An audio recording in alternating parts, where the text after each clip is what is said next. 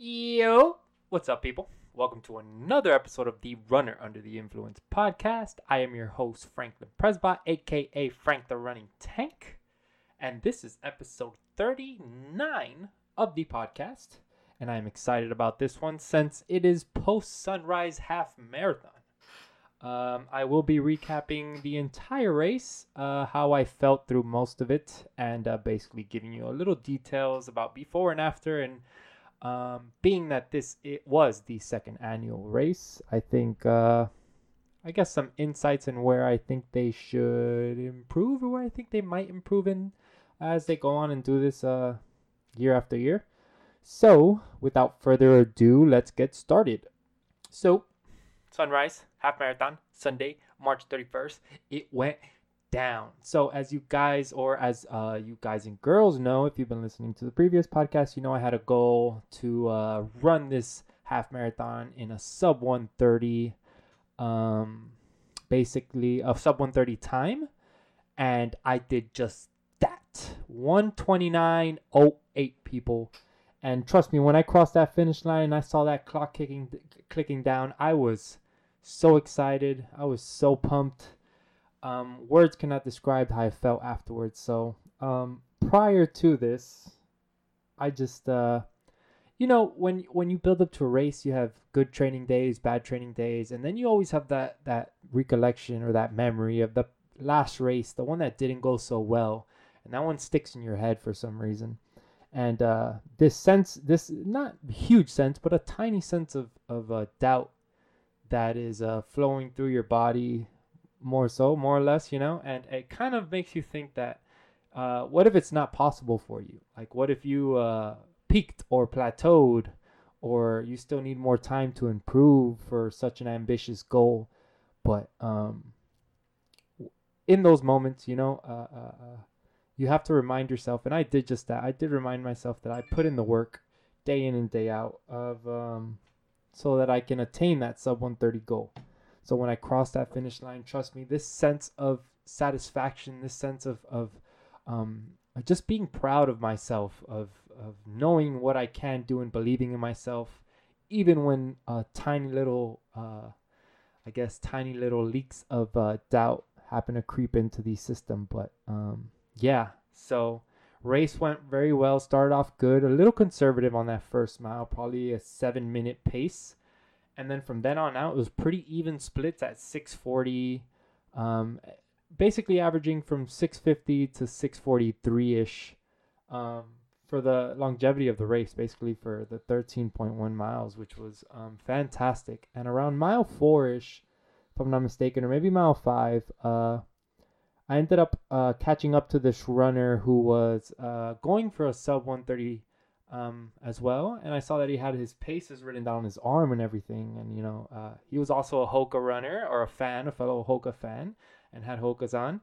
And I asked if I can pace with him for a little bit, and in the sense that I thought it would help me for the meantime. And being that he had his paces on his arm, he can keep me on track if we needed a makeup time, or we can like rest for a few seconds here and there, or slow down a little bit so we can catch our breath so that we can just finish on time. So that was, met up with him around mile 5 through 9-ish, and then around that time he started fading. He couldn't keep the pace, and I just kept going. I just continued going. I was in a good flow state, kind of, where my legs were churning and my body was feeling good. And I think I'm really getting better once again at dialing down that nutrition when it comes to race day. So I was taking in enough calories. I took in one spring energy gel.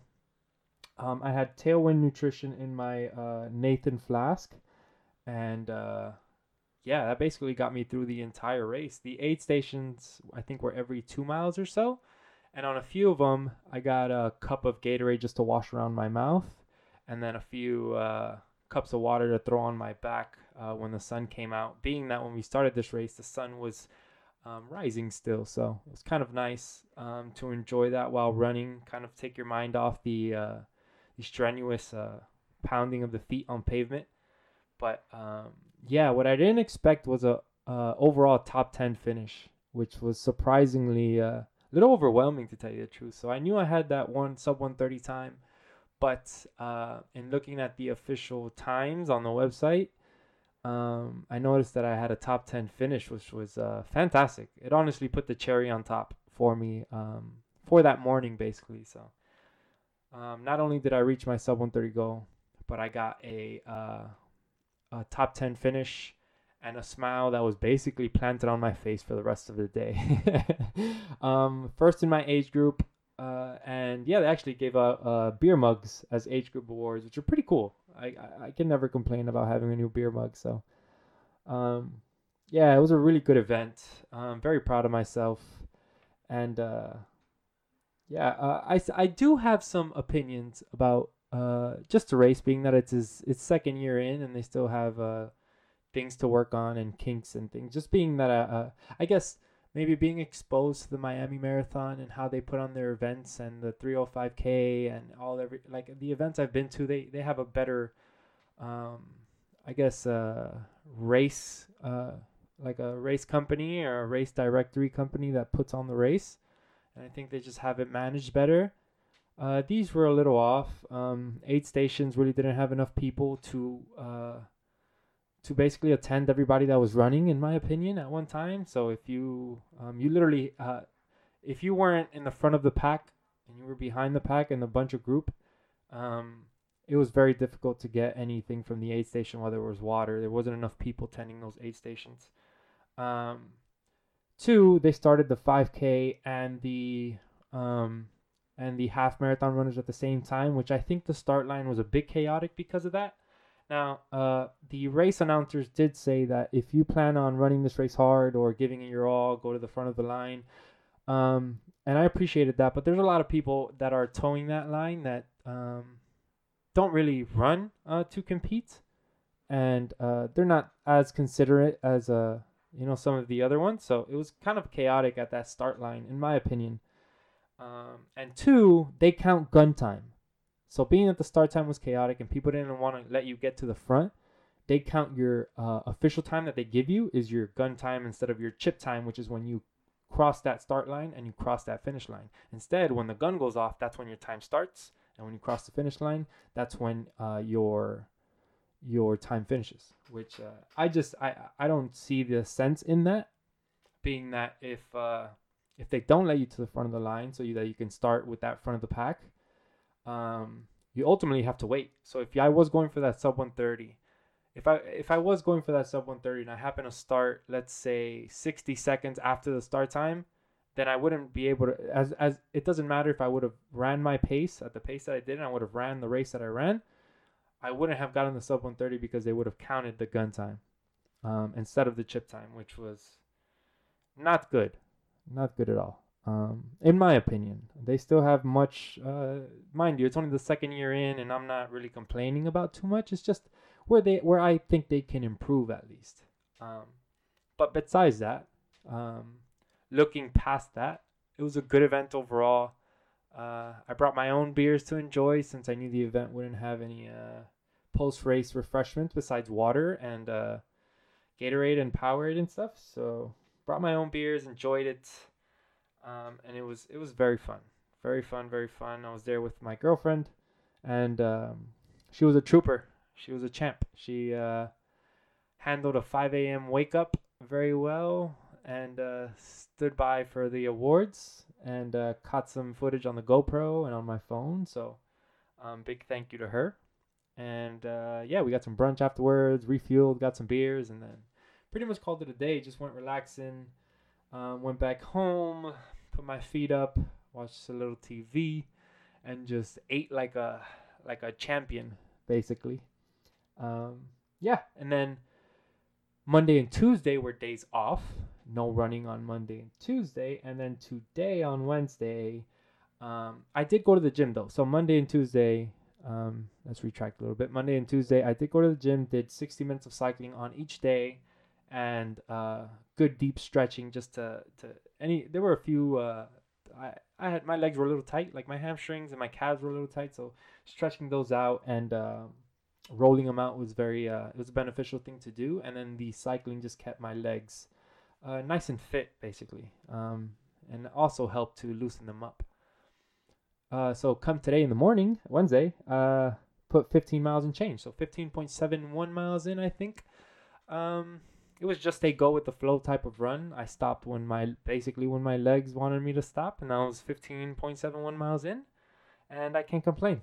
I really can't complain. I just ran a half marathon on Sunday, and 3 days later I'm running 15 miles, so I really can't complain. And my legs were asking for them. They were starving for some miles, so I decided to feed them, and they felt good. Towards the end of the run, my hip did feel a little tight, so I probably spent a good 5 to 10 minutes of stretching, and just some mobility exercises to make sure that doesn't just that tightness doesn't last too long, or it doesn't become like an issue that keeps popping up. Because if you guys remember, prior to this half marathon, that was one of the issues that I was worried about, which didn't pop up at all during the race, except for like a few seconds where the actual sidewalk where we were running in was a little slanted, and I guess I wasn't running correctly. But once I fixed that and adjusted it a bit, I was fine. I could not complain. So yeah, and just looking forward from past the half marathon, it's gonna feel good for these I'll probably take 1 to 2 months that it'll just be running for the actual love of running before I commence marathon training and start taking on some bigger and better goals. Just gonna build my anaerobic system up, build that mileage, get that heart rate where it needs to be, and just enjoy some long, beautiful and speed workouts whenever I want to throw in. So it'll be nice for this at least 1 to 2 months, depending on when I plan to ramp up or commence marathon training. But it'll be nice to just run for the fun of it and for the love of it for a bit without having any races planned in here. So I did fully commit to the Southernmost Marathon in October, where there's that. So that's probably more or less where I'll start my marathon training, but maybe do some shorter races in there and some trail races in between that time, just to, because I want to do one. I'm craving one so badly, and I might as well satisfy that craving while I can. So yeah, those are just a few things that I have in my mind thus far. One is also to just jump on that marathon goal, like those goals that I'm talking about. Honestly, I want to do a sub 3 hour. It'd be nice for my first marathon to be a sub 3 hour marathon. I know it's a lot to ask. Basically, it's running the same pace I was running for this half marathon, just double it. And that seems tough. That seems very tough, but I know it's possible, and I know with the right training and the right anaerobic build that I will be good to go. So oftentimes I do consider maybe getting a coach to work with hands-on and just allow me and maybe to see if it's possible, something for us to do. But they're pretty expensive and they're pretty out of my price range right now, especially with the job change that I just got. So I don't know if $250 to $300 a month is something I can do or fits in my budget. But if there's any coaches listening, and you can check my stats on Strava and see whatever you need to see. But if you believe and if you feel like you need somebody, or maybe find in the kindness of your heart to train me, or to have me as an experiment, let's say, to see if we can see if I can make my first marathon a sub 3 hour marathon, I think it'd be something fun and a good challenge to try and do. I am as dedicated as they come. So that's one thing you don't have to worry about. I'll put in the work day in and day out. But I probably need some proper guidance in order to do this. So, yeah, I'm just throwing it out there in case anybody wants to jump in and work together. That'll be great. So, that being said, I do want to finish out this podcast with a few words of encouragement or tidbits of wisdom. And that is... going back to that doubt that creeps in every now and then. It's natural and it happens. And these moments, like the moments of struggle, the moments that are hard, the moments that you fight through to see a light at the end of the tunnel, or to persevere through those tough moments, that is a win. And that is confirmation basically to you that those moments of doubt are normal. That's how you, I guess that's how you make realistic goals in a sense, right? Especially in running. That's how you make realistic goals, because you fail and okay, maybe that was a little overzealous of me to think I could run that fast without training or whatever it may be. But do not doubt yourself as a whole. Do not doubt yourself as a human being. Do not doubt the potential that lies within yourself, because it is vast, it is huge, and it is powerful. And the only difference from you like achieving your goal and not achieving your goal, I think it is a minimal amount of potential that you have not unlocked yet, or the minimal amount of self-belief that you do not have in yourself yet. And I think that is what makes the whole difference. I am a firm believer in that in my everyday life, and in the people I surround myself. I always remind them, and I always let them know that no matter how much you doubt yourself, no matter how much you do, if you put in the work, it does not matter. That goal can and will be attained. So that'll wrap up episode 39 of the podcast. It's always nice talking to you people. Thank you once again for listening, for the support. You guys are the shit. Make sure to follow me on Instagram at Frank the Running Tank, at Runner Under the Influence Podcast, at F the Running Tank on Twitter, and Franklin Presbot on Facebook. So peace, my people. Happy running.